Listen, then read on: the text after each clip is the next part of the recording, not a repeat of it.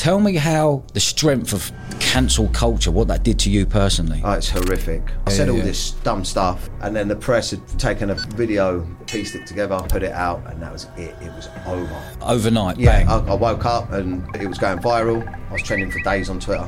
Then the announcement come out, he's cancelled, he's not coming back on. The comedy industry hated me. Bookings dropped, obviously no more PAs. I said, I'm sorry, Dapper Laughs is wrong. I don't want to do it no more, I quit. And I was just like, please stop, leave me alone. And then my dad died. Just couldn't handle it. Okay. I'd already worked out how much money I had, how long that would last me. I just wanted to drink and use drugs and then die. When did Big Brother come about in 2018? How did that come about? And they said, look, it's a year of the woman. We need a villain that the press are going to go mad for. I said 100 grand and I'll do it. They came back with 80 and I said, let's go. Where does Dapper Laughs come from? It's Dapper because I'm good looking and laughs because I'm funny. End of. And this has been a right laugh, man.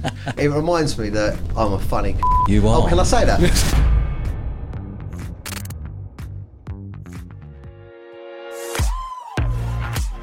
Welcome to the Eventful Lives podcast. I'm your host Dodge and I'm the founder of Bournemouth Sevens, the world's largest sports and music festival.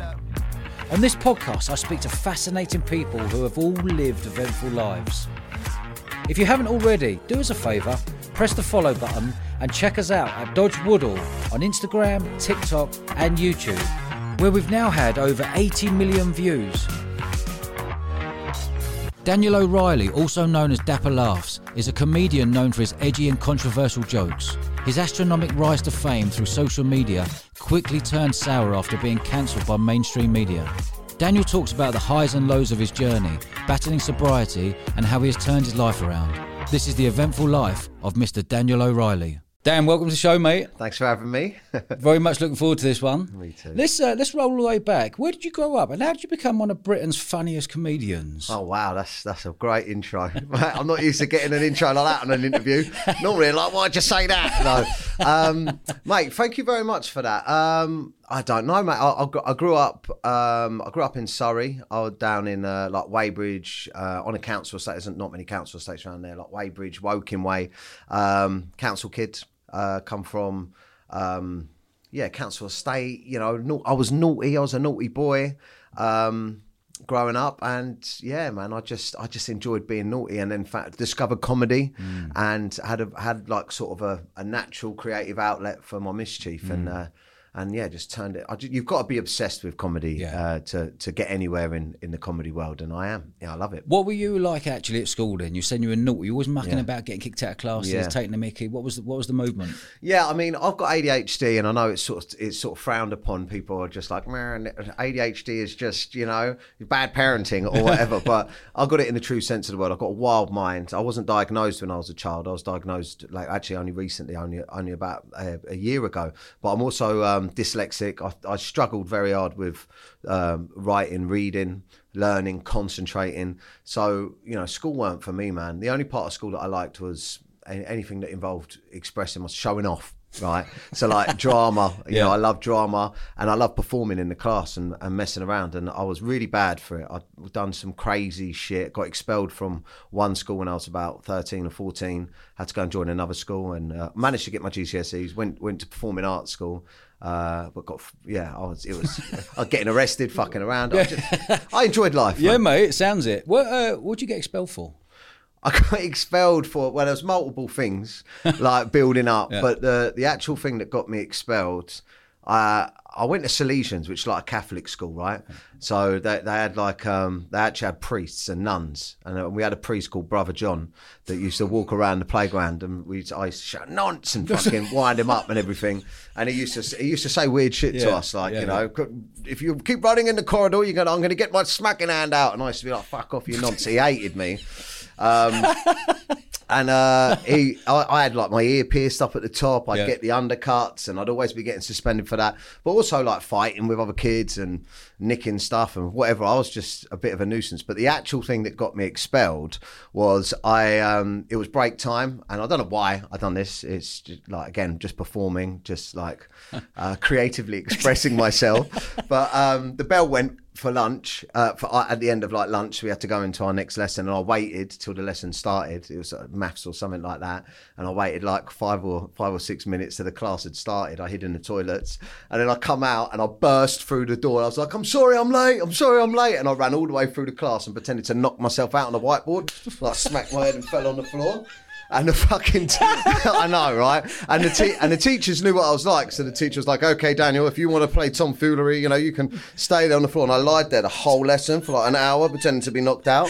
And the teacher just done the class. And then when the bell went, I got up. I was like, "Yeah, thank you very much, thank you." And I got sent straight to the headmaster's office. Yeah. And he hated me, the headmaster, and he'd had enough. And he sort of said, "Right, that's it, you're out." And my mum lived quite close to the school, so he went out to call my mum and to wait for my mum to come. And I knew I was a goner, so when he was out, went and sat in his chair, the headmaster's chair. He had a cup of like a tea, and I filled up the kettle, and I put the kettle on, made a cup of tea, got a biscuit out, and I took my shoes and socks off, and I put my feet up, just my feet, and I was like that when my mum walked in through the door. I had a cup of tea and I was dipping a biscuit, and he went fucking mental and started smashing his own office up, and my mum had to like calm him down, and he was mental, but on the way out my mum was like, "That was good." Do you know what I mean? So I was fucked anyway. I was always fucked because my mum never give a shit. She was like, "All right, that was good, but we got to find you a new school." And what was your old man like when you knew he got expelled? My old man was, I didn't see my dad. It is funny when you look back. I think, what was wrong with me?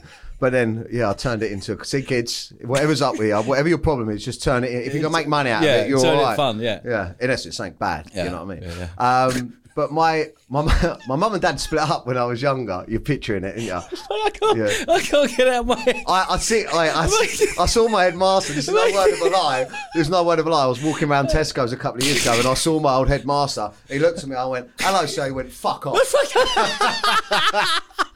thought to myself, you've been waiting years to say that, didn't you? He must have seen me on TV and everything. Big brother gone, "You fucking wanker." Quality. I feel for teachers, man. Mate, he must have been building it up for 20 years in his mind going, if I see him... Fuck off. I thought, I better leave him. Oh, mate. Mate, where were we? Your old man. Tell me about your old man. What was he like? Was he a role model, fatherly figure? Yeah, my old man was like a comedian as well, in the true sense of the word. You're still laughing, isn't you? He's gone. He's gone. Mate, go on. Guys, you need a wet floor sign over here, man. No, my old man was funny as well. He was Mate, you can't stop. Mate. It's one of them ones. Oh, mate, that's quality. Yeah. I can just picture you. It's the sort of thing I would do as a kid, though. I didn't give a fuck. When I got suspended, I was the same doing it. Do you know what? The weird thing is, I always knew, I kind of sat there, I knew back then that I weren't going to get any decent jobs. Yeah. Do you know what I mean? Because I thought I was thick. So I was like, it's weird. I was fast forward. I was at school going, "This is shit, right? This ain't going to work out for me, so I might as well fuck about. Because I might as well have some good stories to tell. Do you know what I mean? Yeah. It's like, I'll tell you what else I relate it to going to school. Fighting when I was growing up as well with kids. I was never a very good fighter, right? And my old man actually, because my old man used to teach karate and everything. Yeah. He had a dojo a lot, right? Yeah. And he used to teach karate. And I used to say, "You're going to teach me karate?" I'd done one lesson with him, and he's like, "No, man, it ain't for you." Because I was like, "How'd you knock someone out?" Do you know what I mean? I didn't want to learn all the... He was like, "I can't do it with you." And he always said to me, "Look, listen, you ain't much of a fighter, but it's all about the stories in life." That's what he used to say to me. He used to say it's about the stories. So if you're ever in a situation where you're going to get beaten up and someone's starting on you, just before they fucking hit you or it's going to kick off, make sure you rip the absolute granny out of them because you're good at that, right? And then whenever that, if you say something really fucking funny, if you really nail him, whenever that geezer's telling the story about when he beat you up, his mates will be like, "Yeah, do you remember what you said that?" Yeah. And I've had that. I had that a couple of years ago. I started boxing. I don't know if you've seen on my socials. I can have a scrap now, so I don't mind too much. When I started boxing, I was putting loads of videos. I was speeding it up a little bit on the punch bag and that, so I look fucking hard. Ninja. Yeah. Getting people to come to the gym going, "Let me just film me knocking you out. Come on, mate." And all this stuff. But so I looked hard online, but geezers were putting it on me when I was going out. Right, okay. This is when I was still drinking. Yeah. So that mentality's always been the same with me. Yeah. If my mates and there's other lads there and it's going to kick off, I've always been like, yeah, but I'll just get something good in first before I get sparked. Yeah. And this one lad come up to me and he was like, it's a good gag. And he said, I'm actually putting it in my tour. He come up to me and he was like, you're doing a bit of fucking boxing, aren't you? And I was like, yeah. And he's like, oh yeah, it's just trying to make conversation with me. And he's like, yeah, I'm looking for a gym for my son, actually, do a bit of boxing. You couldn't recommend a gym, could you? I went, yeah, Jimmy Savile, you and he knocked me out. I don't know if you can say sorry, but he knocked me class spark out. Yeah. How old were you? What? Like, this was only a few years ago when I was still drinking. Were you still boozing and partying? Yeah. I've been knocked out on stage. I'm doing stand up. Knocked clean out. Where? That was in Cyprus. I was doing the open mic nights. And not the open mic nights, the all inclusive hotels. So I was doing an all inclusive, and again, my old man, he got me in a lot of trouble over the years. Terrible parenting. But no, he used to say to me as well when I started doing stand up, because he loved comedy and he kind of come on my whole journey with me since I've come out of school. I was like, I want to be an actor or a comedian. But he always used to say, look, it was an older comedian that first said this to me, and I started doing it, and my dad was like, yeah, that's your thing, heckling, right? Dealing with heckling. Yeah. And he was like, you've really got to deal with hecklers. That can be your thing, like go brutal on them. And this old comedian had said to me, if someone heckles you, go for their wives, if they're with their wives, right? God. And the wives normally say to because the husband will be like, shut up, whatever, and the wife will be like, shut up, stop it, because because I'll go onto the wife and the wife will shut him up. And I can remember telling my dad that, and my dad was like, right, well, you've got to write some fucking gags about the wives. This old comedian in Cyprus had told me, because he'd seen me getting heckled and sort of dying on my ass, not being able to deal with it. So me and my dad sat and wrote some jokes, and we wrote one, and one of them got me knocked out. This geezer was, as soon as I come on, because they don't like, the Northerners don't like the Southern London. It's not that they don't like the Southern comedians, it's like they think they're cocky, and especially when it's all like all inclusive, they're fucked. Yeah. So you've got to be brutal, especially with the Northern audiences, like the Scousers or whatever, the Manx. You've got to be brutal, and then they're like, we'll let him because he's brutal. Do you know what I mean? If they sense blood, they'll be at you. They'll be at you. Down south, if I'm doing gigs down here in London and stuff like that, they're with you. Do you know what I mean? A bit more. But yeah, this guy shouted out, your shit, get off. And I just said to him, is that your wife? And he was at the front. I was like, is that your wife you're with? And he said, yeah. And I said, well, is it your first wife? He said, no, this is my second wife. I said, she wouldn't have been my first choice either, the fat Did you say that to him? Yeah, and he got past the security and chinned me. Yeah. He chinned you on stage? Yeah. How many people in the crowd, roughly? It wasn't a big Was show. it a hotel job? Yeah, it was like a hotel job. Yeah, it wasn't a big show.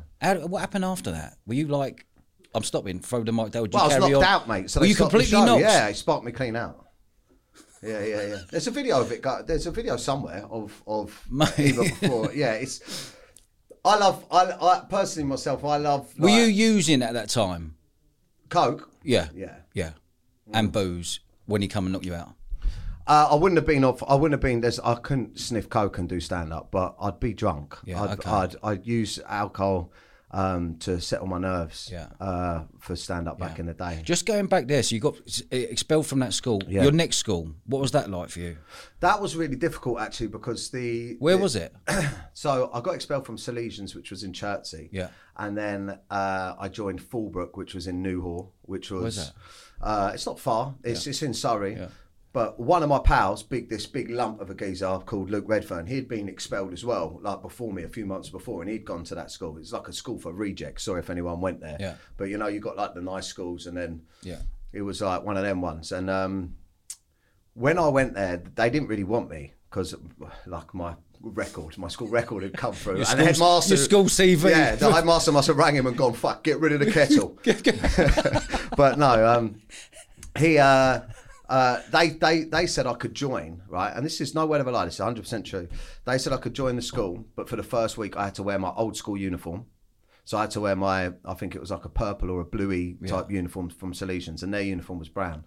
I had to wear that for a week and keep myself out of trouble for a week. No fighting, no arguing, anything like that. And if I could survive a week there as like this odd one out there, then I could stay. And then I had a big list of things that if I'd done, I'd have to leave. So when I joined that school, it was a bit different. It was like, my mum was like, if you... More disciplined. Yeah, right? like, you can't... And how did you respond to that discipline? Did it make you more disciplined? You know, in that it made me craftier. Okay. Just it was more a bit rougher in that school. Yeah. And because for some fucking stupid reason, my big mate that had gone and told everyone that I can have a scrap. He's like, he's only small, but he's a nutter and all that, which I wasn't. Yeah. So he'd beat me up. So a few people wanted to have it with me when I first joined there, and it was different areas as well. So with different groups of lads outside of school. So I got in trouble. I had a few bits of trouble that week, but outside of school, not in the school. And then I managed to keep my head down, really. I did get in trouble there, but I managed to get my GCSEs, so I calmed it down a little bit, yeah. And what was your movement after that? Got your GCSEs, didn't fancy going sixth form or anything like that? No, well, I fell in love with drama when I moved to Fullbrook. They had a brilliant drama department and a great drama teacher. And what was his name? Mr. Boone, I think his name was. And they understood a little bit more about neurodivergence in there. They understood that, I'm not just naughty.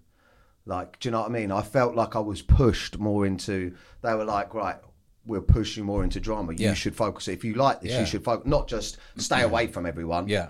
Do you know what I mean? So... Well, fair play to them. Yeah. It was spotting that, because you got a talent. Yeah. They're just homing in on it. Yeah. And I started learning performance, and then they said, and that's really, to be honest with you, that's what saved me knuckling down to get GCSEs. I mean, I scraped through with the GCSEs. I had to get, I don't know if it was 4 A to C's or 4 A, B, C, D, E, I don't even know. Yeah. But I had to get a certain amount to get into college to do drama. Okay. So then I had a reason to knuckle down, because I was like, well, maybe I'm going to be an actor. Maybe this is what I'm going to do. So if I work hard, I had a reason to, Did you know you were different? Did you know you were a piss taker? Did you know that you was something not right in your mind? Did you know the same? Or were you like, do you know what? There's more to sitting there listening to someone talk to me about physics and chemistry and algebra? I don't know. I just felt free, really. Okay. I felt a little bit more. I always felt like I guess it's going to be all right in the end, whatever it is. So I'm just going to have fun with it. I didn't care about getting told off, and I didn't think I don't know really. I don't think I felt different at the time. I just felt like I was having fun, So where did the comedy go then? Were you going for drama? Did you want to be an actor, or did you go, well, you know what, I actually want to get in the comedy, or did you fall into the comedy? Well, what happened was I went. The acting turned into musical theatre for me, so I started doing musical theatre, like plays and stuff, and being on stage in front of an audience. I was like, "This is me." And what was that feeling like when you're on stage? Oh, it was amazing. It was like suddenly it was like I was good. Okay, like, not like not good as in like.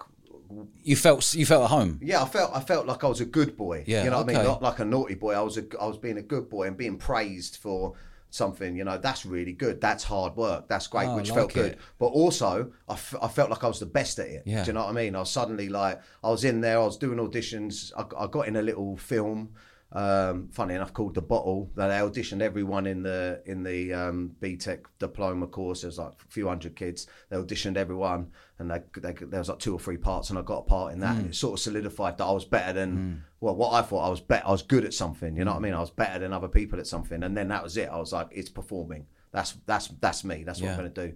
And I'd done the acting, done everything. But my mum had moved away when I was about 15 or 16. Just when I was going through the transition of school to college, my mum up and left. She bought the council house a few years before, because you could buy them cheaper, and she'd sold it. She'd done something to it and sold it, made some money, and she wanted to go and buy a hotel in a little 5-bed hotel up in Cornwall, which she ended up losing in the end with her fella. But her and my stepdad moved away, and I moved out when I was like 15, 16. So I was working on the side, and very quickly I realised that I've got to graft, I've got to work, because I was renting a place off my uncle. And then as soon as college finished, it was like real life for me. It was graft. What rough year was this? What do you mean? What year was when you finished college? Late 90s, early 2000s? 2000s. Early 2000s. Okay. I was auditioning but getting nowhere. I became an estate agent. I done like car sales, some other sales stuff, and that. I got addicted to money. I started liking money. Yeah. I got a company car, and I became an estate agent, and I was auditioning less and less. And then I discovered, I can remember I was at a house party and everyone was getting off their nut, and I saw a DVD case on the floor of Lee Evans, and I was looking at it and I was like, can I put this on? And everyone was like, you know, it's a bit weird in here, but I was like fucking hyper focused on it, and I put it on and I sat and watched it. And Lee Evans, I've seen comedians before, but Lee Evans is like an actor. He's like an actor comedian. He's another level, isn't he? He's another level.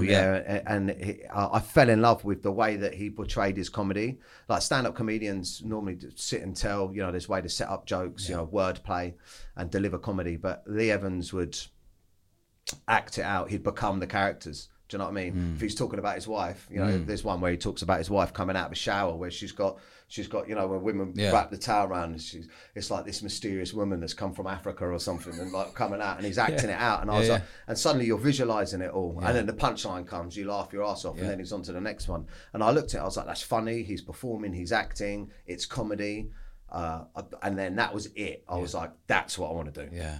That's what I want to do. And I started doing comedy clubs and stuff, but I was losing myself with the career. Like I was like getting into the money and that. And when I was about 18, I was like, nah, stop.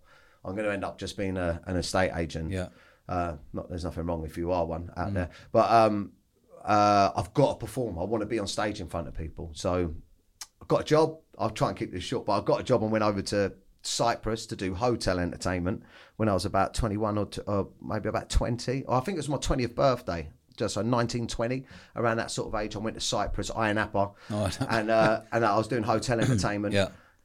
Bingo, Who Wants to Be a Millionaire, all of that jazz. And I started putting my jokes in, writing jokes, and then I had my own comedy night. By like a few months in, I was doing my own going around the swimming pool going, do you want to come and watch my comedy show tonight? Doing my comedy show, and I got spotted there by someone that ran cruise ship entertainment, and went back home and auditioned. He said, I want you to come and audition to be our host on the cruise ship. And then by the end of that year, I was working on cruise ships, and I'd done 2 world cruises, traveling around the world doing stand-up comedy. And I stayed doing that for about 4 or 5 years, traveling the world doing stand-up. And then I come home and discovered social media. Mate, amazing. Mad, isn't it? Yeah, that's mad. All from being a twat at school. Yeah, but perfect. But you honed it in. You've honed in what you're good at, making people laugh, having a laugh, not taking life too seriously. What was it like for you? I want to know, like, you're going out of Cyprus. How did you know you were a comedian or not?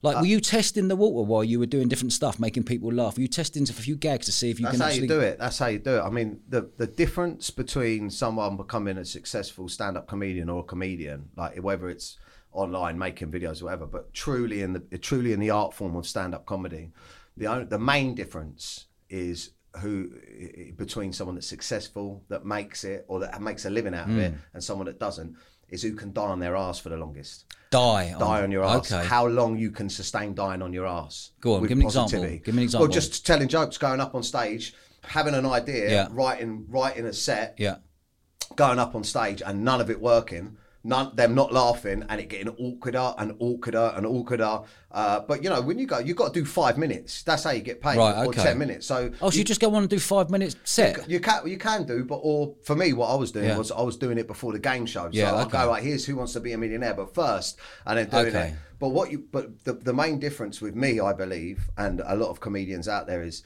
because what you do is you do 5 or 10 minutes, and it's the same with the comedy clubs when you go to comedy clubs. But one of the jokes might work, and you go, right, I've got that. I'll save that. Put that in the bank. Bang. And then you go again, and then next thing you go up, and all 5 minutes of it worked, and then you nail that 5 minutes for a bit, and you take the whole 5, and then you put that in the bank, and you keep doing that till you got an hour, and then you just keep doing that and doing that. But the difference with me was whether they laughed or not, I loved being on stage.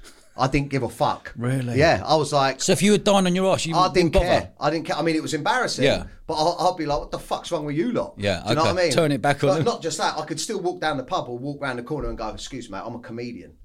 Whether I was dying or whether they were laughing or not, I could go, I'm a comedian. So you really believed in yourself? Yeah, I did. I was just like, one day I'll be funny, but not just that, just having the label. That's how much I loved it. Like, that's how much I was like... if I can call myself a comedian, I've got to get up and do the comedy. Whether it's funny or not, it don't matter. One day it will be. So in that way, so it's inevitable. It was going to happen for me because I found the funny and stuff. What a wicked attitude to have, Dan. That's quality, mate. Tell me about the cruise ships. How long are you on a cruise ship for? Your contracts were normally, if it was a world cruise, for like 4 to 6 months. So you're on a ship for 4 to 6 months. Obviously, you're getting off at port and different stuff. That's a massive part of my life I rarely talk about. I haven't really spoken about it. People don't know a lot about that, but it was a huge part of my life. And also because to be honest with you, my mum and dad broke up when I was very young, and my old man was quite violent, unfortunately. Towards your mum? Yeah. Or towards you? Well, towards my mum. Yeah. I mean, he regretted it later on in life. He was a very troubled man. But we come from a very sort of turmoil, dysfunctional divorce. And that went on for years. My old man lost his mind, you know, and he was fighting to see us and we couldn't see him. Yeah. And then my mum moved away when I was 15. So for me, like, the home environment was alien to me. The stability was alien to me. And I think a lot of the reason why I was craving attention and lashing out, or, you know, like performing, you know, looking for love, like, trying to get that validation that I was loved through whatever. But what I got from the cruise ships and what I got from working abroad was stability, was a home. Do you know what I mean? On the cruise ship, I didn't have to worry about nothing. My food was there, my fucking, you know, I didn't pay rent, my money was mine, and I was doing what I loved. So I actually loved being away from my family in a way, and I loved being away from I loved being self-sustained. Do you know what I mean? I was like, it was like that to me, to everyone. And I don't want to say my mum, because I love my mum, and, you know, she done the best she could, but it was kind of like a fuck you, I can survive on my own. Do you know what I mean? So I loved working on the cruise ships. How old were you when you worked on the cruise ships? You say 4 to 5 years you worked on the cruise ships? around 21, 22. Yeah, I went straight from Cyprus to working on the cruise ship. So I went home for the audition, saw my family, and then I was gone for a good 5 or 6 years. Give me an example of the audition you had to do to get on the cruise ship. I can remember it like it was yesterday. They had 50 people in there, and they had one role. And 50 people. What, 50 people going for that one role? Yeah. And the crazy thing was, I worked for a company called One Stop Entertainment in Cyprus, and they held back 25% of your weekly or monthly wage. Why? So you didn't leave early. Okay. At the season. Yeah. So on the last day, because if you leave, they've got to replace you in the hotel. Yeah. And the audition was like 4 weeks or 3 weeks before the end of my fucking 4-month contract. I mean, it wasn't massive money, but it was enough when I was younger. And I had to make that choice, you know, do I go back for the audition and lose the money that they've been retaining from me? And I spoke to my mum. My mum was always good like this. My mum was like, fuck it, go for it. Yeah. I was like, it's one in 50. Do you know what I mean? She's like, fuck it, go for it. If it's meant to be, it's meant to be. If it ain't, it ain't. So I just believed I was going to get it, mate. I just believed I had charisma. And also, it wasn't about being able to see, being a host, like a game show host. He'd already seen me, so I had the edge. He'd stayed in the hotel. Who? The geezer.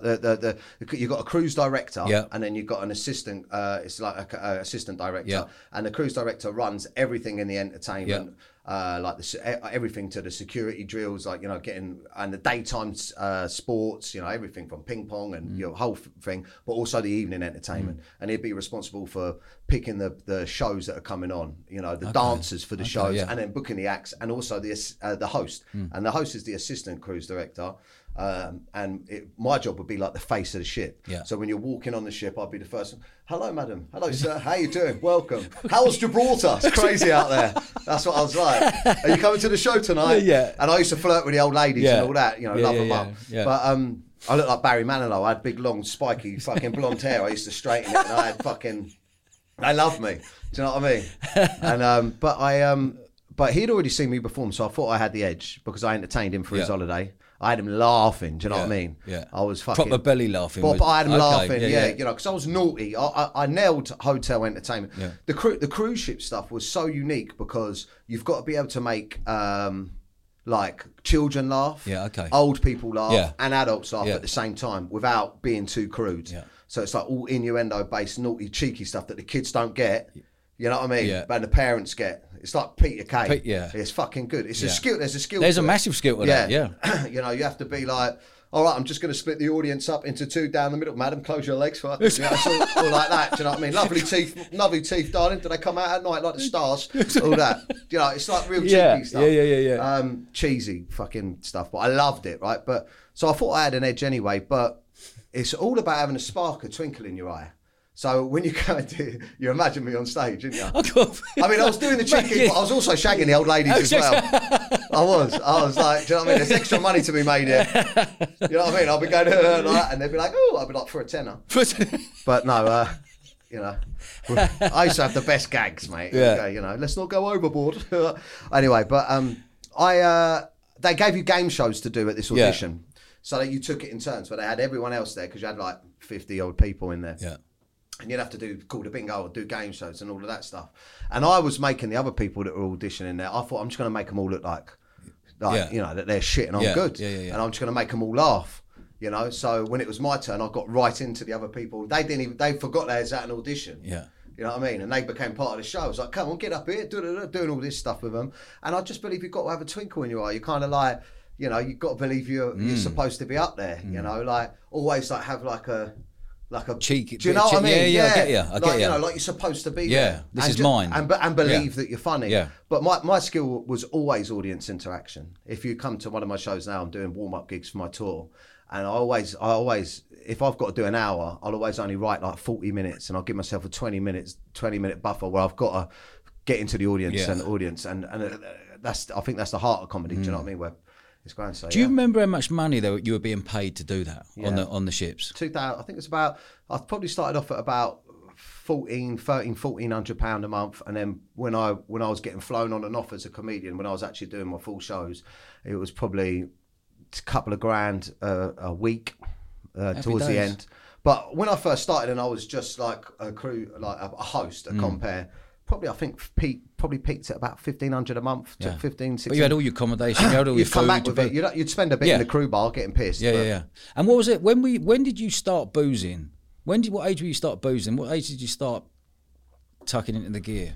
I started drinking when I was fucking 14, 15. You know, I think the first time I got pissed was probably at a family party, something like that. You know. Drinking alcohol. My family are heavy drinkers. And then just the same as everyone else at school, you know, everyone would be like, what are you doing at the weekend? Who can get booze? You know, so getting smashed down the local park. And then, mate, I think I probably done my first line of gear when I was 17. Yeah. Something like that. Maybe even younger, 16, 17. It's definitely probably at college. So when you were on the cruise ships from 21 to 25, say, you did smashed. Were you addicted to gear before you jumped onto the cruise ships? Mate, do you know what the crazy thing is? I didn't think I was addicted to cocaine up until about a year ago when I tried to stop. And this is the crazy thing that I've learned through my journey of sobriety, which tomorrow I'm a year, by the way. A year tomorrow? Yeah, tomorrow I'm a year, mate. Yeah. Happy days, mate. So today can you tell? I'm feeling. Yeah, mate. I'm fucking like buzzing. Do you know what I mean? Massive respect. Thank you. Being clean for a year. Yeah. It's not easy. No, it's hard. But one thing because I always believed that an addict, being an addict, was you woke up in the morning and you reached for a bottle of vodka. Yeah. Or a brown paper bag in the park. Yeah. Or you're injecting heroin. Or you can't go a day without sniffing cocaine, right? But that wasn't me. I didn't drink Monday, Tuesday, Wednesday. I was recovering. Monday, Tuesday, Wednesday, I didn't drink.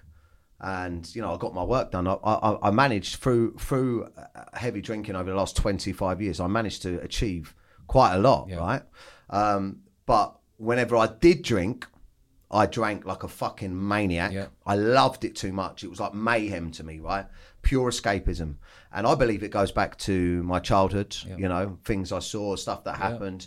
You have a way of blocking it out and escaping. And escaping life when things get hard. So you build up this want and need for something else to escape when things are hard. And drink and drugs gave that to me. But I was like a sesher, right? So the weekends I'd drink and I'd sniff, and you know, some weekends it was all right. Some weekends. So give me an example. You go out like most lads would go out on a Thursday, Friday, Saturday. Yeah, I mean, hit 5-6 pints and then call up the local. Yeah, dealer sometimes it was all right. Sometimes it was just with my pals, and we'll have a few lines when we're out, and I'd get back at 12, 1 o'clock, and that'd be it. Yeah. Sometimes. But sometimes it wasn't. Sometimes it was I'd go out and I'd take the bag of gear home with me and I'd sniff all the way until the morning, and my missus and kids were waking up. And then I was fucked the whole weekend. I was like, stay away from me. Yeah. Do you know what I mean? Here's an iPad. Do you know what I mean? And then my missus is going, look at the state. And I'm like, fucking can't I enjoy myself? Look at your life. Look at the house. Look at the money. You know, I was that guy, you know. But I didn't see it as a problem, right? Because I didn't drink and use drugs Monday, Tuesday, Wednesday, right? But I could not pick up a drink and have one or two. Alcohol, once I had one, I was getting smashed. I loved it. And I thought it was the best thing ever. Come on.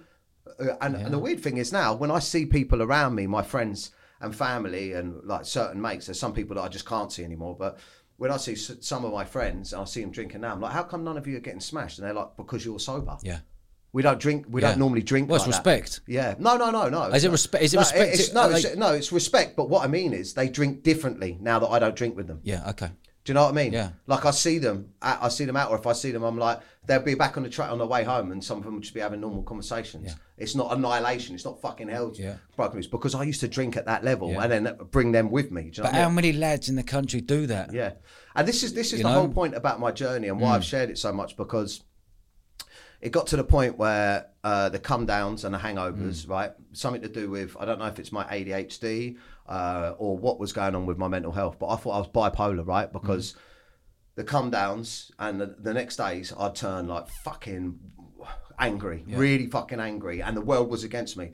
I used to think that like psychosis or paranoia was, there's someone in the loft, or the police are coming through the door. For me, it weren't like that. It was like, my missus is cheating, or my mates don't like me, or fucking what's going on? Everything's fucking wrong. And the slightest little thing from her, I'd be like, oh well, fucking fuck that, and then I'd explode and go back to the pub. Yeah. And it'd be an excuse for me. And bless her, she stuck with it for a long time. We were arguing constantly for years and years and years. Every other weekend, it was like, and the massive risk that you run when you can't control your drinking, right?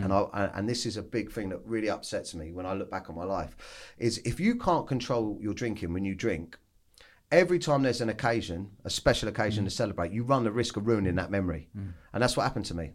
My children were born, and I wet in the baby's head, and then I'm gone. And then she's there with the baby. Both times my kids were born, it breaks my heart looking back at how I behaved. My wedding day, all these beautiful memories. But it's that pain that you've got to sit with to keep you sober. So, yeah, it's not. And my message is to the lads out there: if your relationship is failing, you know what I mean, and you feel like shit, and your mental health is down, you've got anxiety and depression, and you're drinking and using drugs.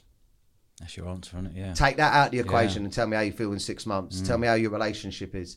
Us men, we feel like we deserve to get off our nut, and we deserve to get smashed, and we deserve to fucking go on a bender because we're working so hard. That's all well and good. But your missus and your kids deserve you present at the weekends, because it's the only time they get with you. Yeah. And women don't find it attractive when you're fucked. So, so tough lessons. How long have you been with your missus for? 10 years on and off. On and off, I say on and off, but for only very short periods of time when, And how old are your two daughters? 5 and 7 in December. Quality, mate. So I'm so happy, mate. Yeah, mate, you look it. I'm so happy. When we hooked up today, I was like, God, you look clean, you look well, you look healthy. I'm fit, mate, and I feel good, and you look fresh. Yeah, I'm firing on all cylinders. More's happened for me in the last year, career-wise, than has in the last 10 years since I got cancelled. More like, I haven't had a tour in 10 years. I've done comedy shows, but I couldn't even fucking perform at a comedy club for a good 7 years. They wouldn't have me. Yeah. And now I've got a 30-date tour coming up. I box every day, apart from Sunday, and I spar twice a week. And my wife is happy and proud. Brilliant. There is no drama. Don't get me wrong. It's boring. Yeah. But I prefer the boredom. I've got serenity. Calm. I've got peace. Yeah. Mate. And I don't know. I just feel like for anyone out there that's struggling, it is hell for the first. I mean, I went sober the first time round for 3 or 4 months, and then I come to Christmas and I was like, I ain't even got a problem. Yeah. Because that was easy. Yeah. But the reason why it was easy for me was because I was doing it for her. I was like, all right, I'll stop drinking and I'll prove to everyone I ain't got a problem. So, all right, look, bang, there's the drink. I'm good. Woo! And then I went online. I ain't drinking no more. Yeah. And then Christmas come, and then some things happened in my life that weren't great, and I was fucking like itching, and I was like, Christmas, how am I going to get through Christmas? And I was like, do you know what, babe, I'm gonna come out of retirement, I said to her, and I'm gonna have a couple of drinks over Christmas, but I ain't doing packet no more. Yeah. No more gear, and I ain't getting smashed, and I ain't going out with that crowd, and da-da-da. And the first time I drank 3 or 4 pints was fine, and I can remember going, oh, that was all right yesterday. And then the second time I drank was all right. Third time I drank, I called it on. Yeah. And then I couldn't stop drinking for I don't know how long it was. It breaks my heart because it was just before my wedding. And I drank all the way through it, through the honeymoon, until massive rock bottom. I got kicked out of the house and couldn't see my kids. This is only a year ago. Is this right? Yeah, because we went to Marbella for I had a film coming out that I'd produced with Terry Stone called The Last Heist, and I starred in it and produced it. I'd raised the money, shot it through COVID, and it was coming out, and we'd done a premiere over in Marbella. But I was so excited about it. The night before the premiere, like the day before the premiere, I went out with my pals, come back off me nut, had a massive argument with her, and she kicked me out basically, and you know, we had a bust up. And then I come back, I said, can I come back and, you know, get some bits, and we spoke, and she was meant to be coming to Marbella with me the next day, and I begged her and said, please come to Marbella, you know, if you know, everyone's expecting you to be there, people see there's a problem, the press are going to be there and all that. And she said, but don't drink and don't do drugs this weekend. I was like, it's my film premiere, I've got a drink, but I won't do drugs again, like trying to, I still couldn't see it, right? And as soon as we landed, I started drinking, then I started doing drugs. Yeah. And that was it. She flew back. We had a massive row in front of everyone out there. I said loads of awful stuff because I was off me nut. And she flew back, and I wasn't welcome back. And she was worried, you know, because I stayed there on a bender. I stayed there for days. Yeah. I was like, I ain't, you know, once you start and all that, and look, your world's falling especially apart. Especially in Marbella. Mate, and there's people out there who are like, don't worry about it. It's only your kids. Let's fucking get another one in. Come on, tell us another fight story. Could you want to put, you know, coming up with business plans in someone's fucking hotel room at 5 in the morning? At 5 in the morning, talking about conspiracy theories when my missus and kids are fucking back home, you know. But fucking, it hit me like a train, you know. When did it hit you? Was it when you were on your come down? I got well, I had to go home in the end. And what year are we talking? 22. Yeah, this was literally a year ago. Yeah, and I had to go home, and I couldn't go home. She wouldn't talk. She was scared, man. That's the truth of it, you know. I was like, if you saw me and my missus now, like, or how I normally am, I'm like, I'm playful, I love her, I would never shout. Do you know what I mean? You know what I mean? I'm kind, considerate, caring. You know, I'm like loving. I'm very like, I'm very what's the word? Like, you know, I show my affection a lot. Yeah. So when I shout and when I'm angry and when I'm like losing control because I'm on drink or drugs. It must be really scary for her, because she's like, you're losing your mind, you need help, right? And that's where she was. You need help. I don't want you around me and the kids. But as an addict, when someone tells you need help, I'm just enjoying myself. Yeah, you're going to turn it into a pot. I'm just having fun. Yeah, you're the problem. Yeah. Why can't you don't appreciate your life I've provided. Yeah. Did it always come back to money? Like I provided it. Exactly. Ego. It's all ego. And that's that and it breaks. We go into that in a minute, but you know, it was when I was sobering up and coming back, and she was like, you know, I'm worried about, through other people, I'm worried about you being around the kids. I'm like, what? Yeah, Jesus. What? Me? And then I had to go and stay somewhere else. So I stayed in my grandma and granddad had passed away through COVID, both of them, unfortunately. And we were selling their house, and I just randomly said, right, I'll go there. Didn't realise they'd cleared the whole fucking house out of all the furniture. And I got a blow up bed and went and stayed there in this fucking empty, cold house where my grandma got. And do you know what the mad thing is? I fucking didn't even realise. I hadn't even fucking realised really that they had died. I'd been in such a drunken stupor for so long that I was like, oh yeah, you two are dead as well. Wow. And it was just the worst rock bottom, mate. I was like, for days, I couldn't drink, I couldn't sniff, because I made a pledge. I'm getting my family back and I'm going sober. And I couldn't speak to certain people because all they wanted to do was sesh. I couldn't go on my phone and work because I was broken. And you were broken spiritually and mentally? I was crying my eyes out for days, mate. I was crying my eyes out. I don't know if it was the come down or what. And then I had to show her that I was serious, so I went to rehab. And I don't really want to talk too much about that stuff, just because I find that a lot of the like AA stuff, and it's all quite, I don't know, it's like it's not for you. No. Have you tried doing the 12 steps? I haven't done the 12 steps, but I've done the meetings and the rehab. But I feel like it's so personal, and it's so out of respect for other people that were there. I don't want to go too much into it, but being out of the environment, right, and finally sitting there and going, mate, you're fucked. Was the best thing that could have happened to me. And luckily, she let me back after a certain amount of time. And I don't know how, because it had happened so many times. And she trusted me this time. And now she's happy. She sounds like an angel, mate. Yeah, when I met her, she was a glamour model, and I was on TV. Yeah. And she stayed with me when I lost it all, and I couldn't work, and I was thrown off TV, and I was suicidal when my father passed away. She got me through all of that. Then I fucking turned into an alcoholic, and she stayed with me through that. And now she's with me a year sober, and honestly, she's happy. Shelley, massive shout out to Shelley. Yeah, I love you. Yeah, wicked, and your two daughters. Yeah, Neve and Rue, and I've got to say that you know, anyone out there that's got kids that drinks and uses drugs still, and they're getting later on in their life, the kids can tell. Yeah. And if you're struggling, just this is what I do. What do I want to imagine them remembering when they're 16? When they're 16, 17, someone goes, "What's your dad like?" Or when they're 20, "What's your dad like?" I don't want them to go, "Well, yeah, he's good fun when he drinks, but he didn't really do much at the weekends." Yeah. They'll never know me like that. Yeah. You know, they may have seen a few arguments, but I will always be sober now. Do you know what I mean? So all they see is positivity. Wicked, mate. Tell me how your life changed when social media come about. Yeah. 2008, really? Facebook? Yeah. Instagram come about a little bit later? I think I was one of the first big social media. Yeah. It was Vine first. Do you remember Vine? Yeah.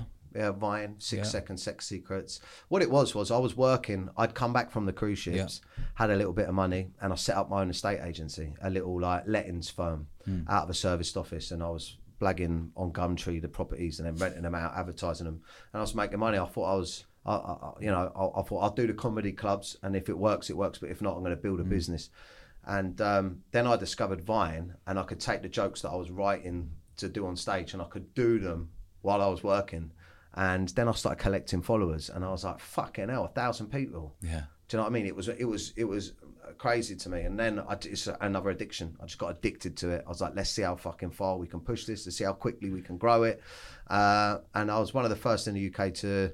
I think when I got like 1 million followers on Facebook, the only other pages really that had 1 million on Facebook were like Disney or Sony. Yeah. Do you know what I mean? There wasn't people. So that era when all my Vines were going viral on Facebook and stuff, I think nobody had really seen anything like that before. So it sort of... And it was full on lad culture chat, wasn't it? Yeah. I remember seeing something years ago. I didn't know it was you, in fact, until... I've still got it on there, like you talking about having a day and a session, that 24 hours and whatever, that went viral around WhatsApp. And yeah, well, I know which one was it. Friday night, going out for a couple. Yeah, a couple turns into this, and yeah, you go for a couple of beers, then it turns into the tequilas, then the tequilas turn into your mate saying, "Shall we make the call?" Then you get a gram in, gram turns to 2 grams. Next thing you're chewing the bouncer's ear off about fights you never had.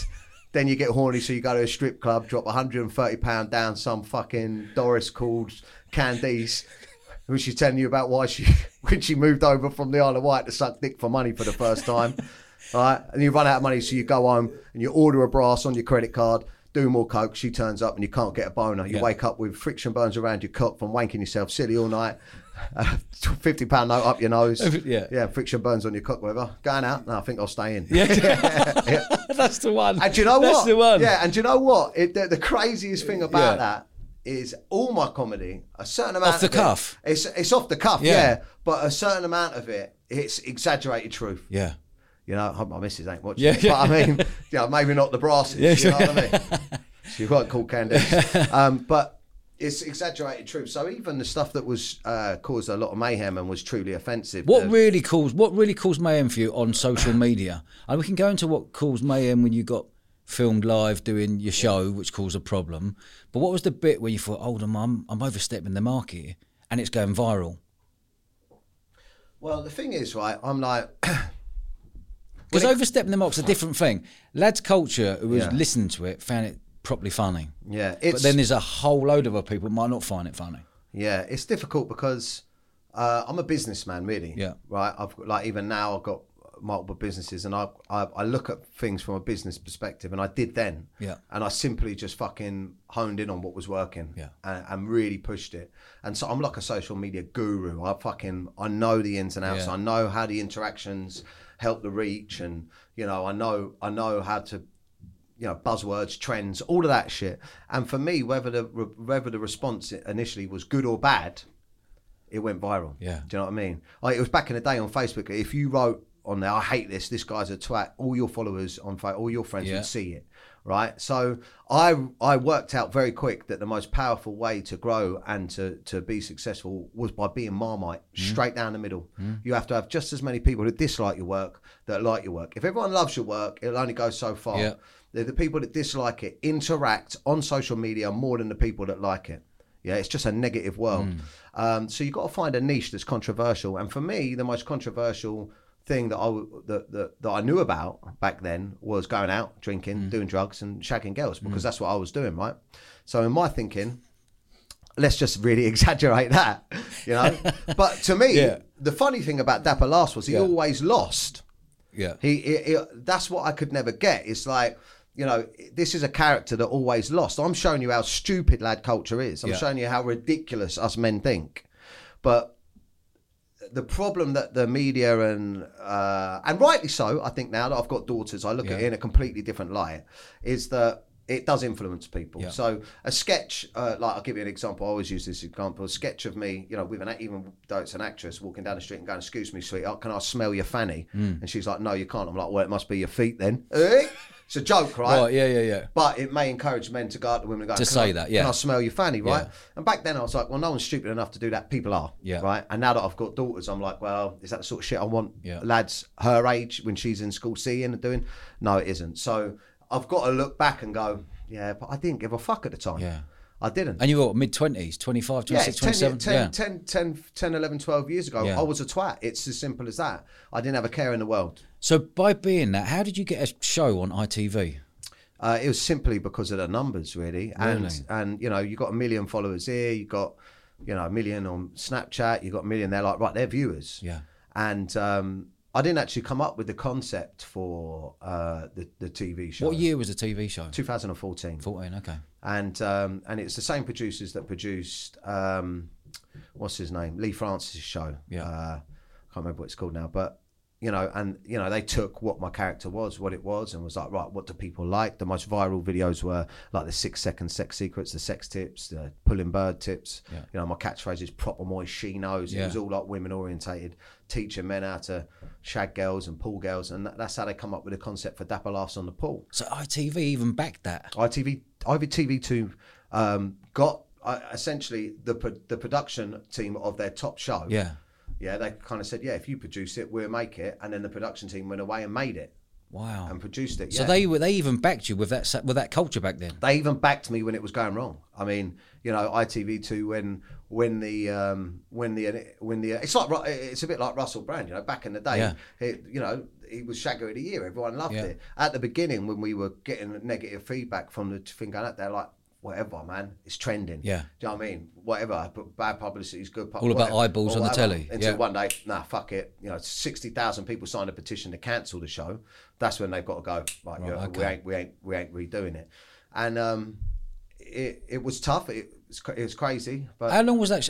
When you got the call from ITV2? I didn't get a call. How did it work? It done a season, and then they just put a tweet out. No, what I'm saying is, how did you get the call to go, right, we want you now on TV? We've seen you all over socials. We want you to be a face now on telly. My manager.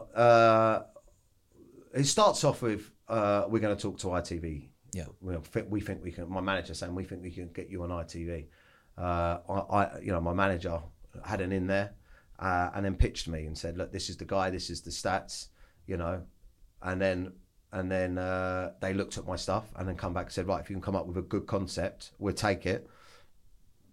Then they got we had to get a production team to come up with a concept, and they said, don't worry, we know a production team. Yeah. So ITV basically lined it up, and then the production team came up with an idea of a concept that they signed off, and then the production team goes into it, writes each episode, finds the guests, writes each episode, writes the sketches that are in each episode, and I just performed them like they gave me scripts. Quality. And how long did that last for? Was that like a weekly thing? 1 season, yeah. And what's 1 season? 6 episodes. 6 episodes. Yeah. And during that time, how did your personal profile? Fucking hell, mate. I was making loads of money going to clubs. Yeah. You got to imagine, I was 20-something years old. Yeah. I had a TV show on ITV2 about pulling birds. Yeah. Do you know what I mean? Yeah. I was all right looking. I had a bit of dough, and I was getting paid to go to nightclubs for people to have selfies with me. I was living the fucking dream. Yeah. But I was drinking hard to get through it. It was surreal. 1 minute I was running my estate agents, and the next minute people were walking up to me in the street for selfies. And then the next minute, I mean, I was getting selfies anyway from the viral videos. Yeah. But the next minute, I was on TV. Now, I sold my half of the estate agents to my business partner, and I'm like, I'm going to be famous. I'll see you later. And then I was planning out the rest of my career. Started doing tours. And that's when, you know, it was over as soon as it started. Wow. So one season, 6 weeks, 6 shows. Yeah. You think you're going to smash everything? I think I'm done now. I'm on ITV. They even had ITV even had me going and doing talks for their brand. You know, in front of big talks about how to write comedy and perform. Did anyone give you a tug in that period in those 6 weeks? Going, hold on a minute, you need to lower the tone. No, they were going push. Were they? They were going push. Go for it. Yeah, push more, harder, more. Especially my management. Especially, I had a bird. I started seeing my wife, right? So I was like, wanted to put stuff on my social media about, oh no, it's out of character. Push the shagging stuff. Right. So yeah, it's money. Do you remember how much money you earned from that show? Yeah, it wasn't a great deal. I couldn't, 50 grand, 30 grand, something like. It was all right. It was good money at the time, but I mean, I was making 2-3 grand a night doing personal appearances and at all the clubs around the country. All the clubs, and I was doing 3 of them a week. I was selling products. I was selling moist products, moisture cards, like Oyster cards, moisture cards. I had fucking everything. I was making good money, man. I was making brand deals, doing stuff on that. I toured, a few hundred grand from tour stuff and all this. And so were you doing tour while you were on telly? Yeah, because. So give me an example of a tour. You'll go to a theatre that holds 1,000 people, or 500 people, and do a show. I was doing the O2 Academies at the time. Yeah, okay. Yeah. There's loads of them around the UK, isn't there? Yeah. So they were creating tours, lining them up, selling them. Who was creating them, lining them? Were you guaranteed your wedge then, or were you like, no, I'll take the door money, I'll do it myself, or were you guaranteed a fee to bit every one? Yeah, I didn't understand the industry then, so I got skinned alive really with a lot of it. Now knowing what I know, but essentially what will happen is a big promoter will come to you and say, right, there's 20 dates. Yeah, say for instance, I mean, actually, the tour that I'm doing in January is the biggest one I've ever done in my life. Back then it was like 5 to 10, 5, 6, 7 dates, 8 dates. I'm doing 30 in January, so it's weird. It's blown my mind really. But back then it would be like, right, say for instance, there's 10,000 tickets, and 10,000 tickets would equate to 150 grand's worth of revenue. The promoter will buy you out of that revenue for like 70 grand. Okay. All right, and say, right, here's 70 grand. So he's guaranteeing his dough and go, right, there's your money, it's guaranteed. And hoping it sells out so they get the profit. Yeah. Right? And back then it was selling out. Yeah. Do you know what I mean? But before that, they were organising the venues, putting the date together, putting the tour together, and essentially promoting it. But they weren't really promoting it. I was selling it on social media. Yeah. And I learnt very quickly, as soon as I got dropped from my management and dropped by everyone, and then the manager would take 20% out of that. And actually, my manager, when I was doing the club PA bookings, they were using a different company to book me. They were taking 10%. Then my management was taking 20%. Then they were taking travel out of it. Then I was getting taxed on it. It was fucking mad. Mate. So once I started having to do things on my own, you start to realise everything. My films I make myself. I mean, this time around the 30-date tour, I had to get a promoter. Well, I tried many times to do big tours in the last 10 years by yourself, by myself, and I just couldn't do it. No. Why? What did you find? Venues just wouldn't. It's too brand association with the venue and your name. Okay. Because when I got cancelled, all the people that were going mad about my shit online, all the journalists, like it was the news publications, they'd contact the venues. Are you really having this guy there? Are you really? And then the venues started dropping, and then anyone that would have me, the other venues would be like, and it was just mad. It just felt so. Once they'd been burnt, and all of them had lost money, the big ones, and the promoters had lost money and everything, you come back and go, I want to do a show. They're like, sorry, mate. Yeah. So I worked out very quick that none of the venues independently would take me for a long time. So I just went to I done like the Troxy a few years ago, 2 or 3 years ago, but they're different. They're like, you give us fucking 15 grand up front, you can do what you want with it. There's no risk. The big ones, but like for the small 300-400 seaters, it's not worth their risk. But so I done a Troxy one to see if anyone would come to my show, and we sold that out. Then I've done a little O2 one, and funnily enough, I went on GB News recently, and this all came about through my sobriety podcast. Yeah. So I truly great podcast, by the way. Anyone listening out there, check out Dan's sobriety podcast. Menace to Sobriety. Menace to Sobriety, yeah. Yeah, and it truly is. I owe everything to sobriety, because through the sobriety, the positive things have happened. Yeah. Because through the sobriety, I've been able to sort of express you, but also like admit that I got a lot wrong. You know, admit that I was a shit partner for a lot of things. Admit that I was being a crap dad, but more importantly, admit that some of the comedy that I did back then Because for years I thought to myself, I was a scapegoat and hard done by, and the industry fucked me. Yeah. And da-da-da. No, you was a bit of a twat, Yeah. right? You was a bit of a twat. So when you're looking back and seeing what you were saying on some of the shows, you think, hold on a minute, that's below the belt. Yeah. I laugh. Don't get me wrong. Yeah. Because there's two sides to me. I'm like, yeah, but fuck it. Yeah. But there's another side to me. Like, I get it now. Yeah. I get it. I was immature, and all I cared about back then was growth, money, fame, numbers, people. Yeah, I thought it was happening. This is how it happens. Yeah. Push. But there was no one there to guide you. No. And you were like the pioneer of it as well. Yeah, and plus my mum was gone. Yeah. You know what I mean? My relationship with my dad was on and off. I didn't really see my old man much, but when he saw things blowing up, he did try and get involved and did try and steer me. Yeah. But I knew it all. But I was immature. I was a young lad, Yeah. right? I didn't give a fuck about important issues like, you know, whatever they were saying. Yeah. Do you know what I mean? But so I want to go back to that 2014 then. You've done that series there. Yeah. You're thinking, oh, I've made it. Everyone's going to want a piece of me. Tell me how the strength of cancel culture, what that did to you personally. Oh, it's horrific. Honestly, it was horrific. It all happened. I can't explain it. I swear I must have like PTSD from it, because like any headlines that come out about me now, any little news articles and stuff like that, it's like, it fucking hits me, the anxiety. But it was overwhelming. It's like it's like fucking, it went from the best being me. Yeah. Like it went from being like, didn't want to be anyone else. I was like, I'm the fucking boy. It was like the best thing being me, to, oh my God, I just don't want to be me anymore. How can I can't get out of this skin. I can't get out of this body. I can't get away from this. And it was frustrating because it was calculated. I could see how calculated and orchestrated it was. And I fed into their hands. Did you feel it coming? I could feel it. Yeah, because first off, the journalists for a long time were moaning about my content. Yeah. You know, this is dangerous. He's dangerous. The comedy industry hated me. Stand-up comedians were like, he ain't a real comedian. Yeah. He's a social media influencer. Or not even that. He makes videos online. They didn't know what I was. Yeah. But I kept being called comedian, Dapper last comedian. And so stand-up comedians, which by the way are the biggest bitches on the planet. Yeah. It's like fucking handbags at dawn, a lot of them, because they're all striving to. When someone gets through, it's like, yeah. And you know, they didn't know that I'd done cruise ships. They didn't, you know, I never spoke about that. I didn't speak about the years I'd done the open mic circuit. There's a handful of people that knew, but the industry as a whole didn't. And when I got my TV show, that was it. They were like, fuck him. Yeah. How's he? He's misogynistic. He's everything we don't understand. So it's slowly all turning against me.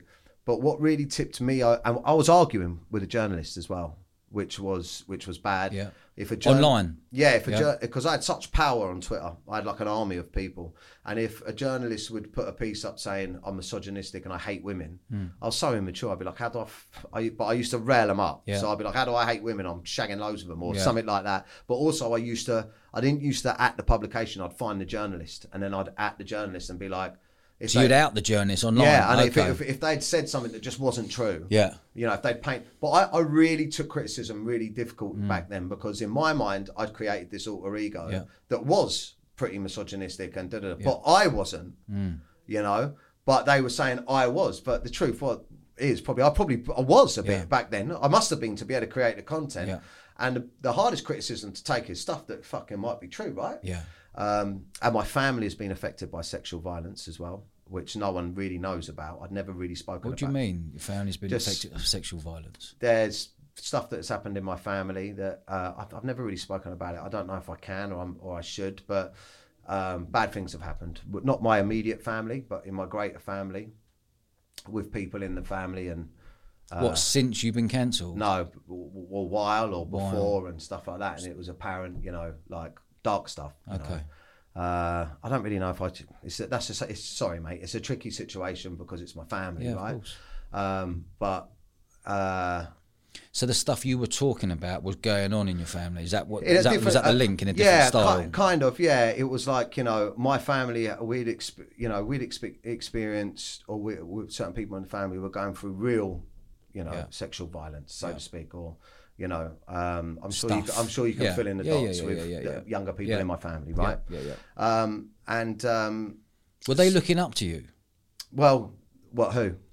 Your family members looking up to you. Go, well, if he's given all that content, we're allowed to do this, or was it that kind of feel? What are you talking about? About what happened with my family? Yeah. Well, no, it's not. It's Were they listening to what you were saying? No, Going, it's if he not can that. say it, it's fine. No, it's not that.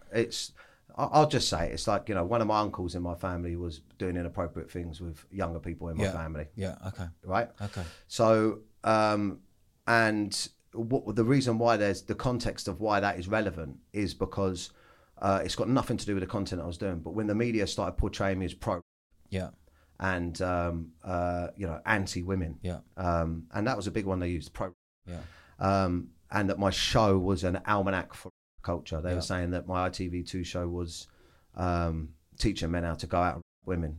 When it was teaching. I mean, it was stupid, but it was teaching men how to talk to women through comedy and content. It upset me. It really upset me, and I was drinking a lot of the time, and I was pretty angry. And there was a big piece that came out, Dapper Laugh's new TV show, Almanac for Culture, and I went on stage that night, and I was angry about it. And they were saying that, you know, I'd created a guide for men to women, and that's why the word was even in my vocabulary that night. And I was talking about it, and I went out on stage, and I was like, I simply said, you know, if you know, I'm angry about this piece, if I wanted to make a guide for men to women, I wouldn't have shot 6 30-minute episodes and done all the comedy and the sketches and everything like that. I would have done a 1-minute episode and said, go down the road, get some duct tape, some rope, whatever. And I said all this dumb stuff. And then the press had taken a video of it and got the beginning bit where I said, go down the road, get some duct tape. And the half bit pieced it together and put it out. And that was it. It was over. It was Literally, over. It was over. Within overnight, bang. I woke up and it was going viral. And then all the publications were asking what ITV were going to do about it. Then I was doing charity work. The journalists, there was like 3 or 4 publications that one would do the story, then the others would feed, then another one would do a story, then the others would do it, and it was like boom, boom, and then it was, and then I was trending on Twitter. I was trending for days on Twitter. Then the announcement come out, ITV, that, well, 60,000 people petition hits 10,000, petition hits 20,000. Then when it got to 60,000, ITV to have jumped ship. He's cancelled. He's not coming back on. I was raising money for a homeless charity at the time. I had a Christmas single out, and I'd said I'd done a joke about a tramp in it. The journalist picked up on that, contacted the homeless charity. Then the homeless charity done a thing saying we're not taking money from him. And then the management said the other artists on the rota, they had other famous people on the rota, they were getting targeted by the journalists. Journalists, how do you feel about being on the same rota as Dapper Last? So then the manager went, sorry, the other artists don't like it, you're out. So then I got dropped from that. Then I got sued because the dates were falling on the tour. So a load of money that I hadn't even earned, I had to pay. Refunds? Yeah, but also there's clauses in the contracts, all this jazz. I didn't understand it. Bookings dropped, obviously no more PAs. And then my dad died. All within the space of like... All in 2014? All in, It was all in the space of like 6 months. Bloody. Yeah, that was it, mate. That was it. How on earth do you deal with something like... cocaine and drink. Yeah, okay. But how do you deal with it? You get waking up in the morning seeing your front pages of this and front pages of that. It's a blur, mate. It's a blur.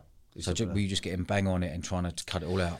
Yeah, this is the problem with alcohol and drugs is if you can't cope with life anyway, through whatever's happened in your childhood and stuff like that, if you can't cope with your emotions, which I think I've always struggled with, and you use drink and drugs, you know, for fun and stuff like that, but also it turns into, instead of using it like sociably, you start using it on your own, or if you've had a stressful week, you use it, or if something bad happens, you use it, and you get into that habit of using drink and drugs to soothe yourself. It's a coping mechanism. When massive shit goes wrong, you go, I need my coping mechanism, and that's all I need. Okay. So that's when I started drinking in the day. That's when I was sniffing coke on my own. That's like I was turning on the fucking news and I was seeing 200 people on the telly debate. Like it was like a Jeremy Kyle setting, like Channel 4 had like loads of people in there and they were debating Dapper Last, misogynistic or funny. And I was sitting there doing lines of coke going, I can't fucking, but I was only having a laugh. Do you know what I mean? Mate. It's mad. And then my manager contacted me after, and I contacted my manager because I was losing my mind, my ex-manager, and I said they won't stop. You know, the PAP's outside, and PAP's outside your house as well. Yeah, and it had been going on for months, and I just said, you know, what can we do? I just need to stop this because I'm losing my mind. Like I don't want to fucking be in this situation anymore. Surely it's going to stop, right?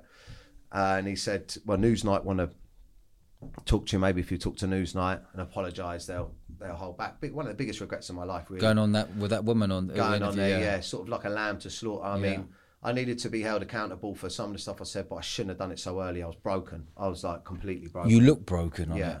I was broken. Yeah. And the bad thing about it as well is there was a certain amount of my audience that Still supporting you. Yeah, so my audience were like, look, some of the stuff you said was across the line, but we know you're not. And that's what broke my heart. It always broke my heart. It's like, there's no malice. There was no malice, right?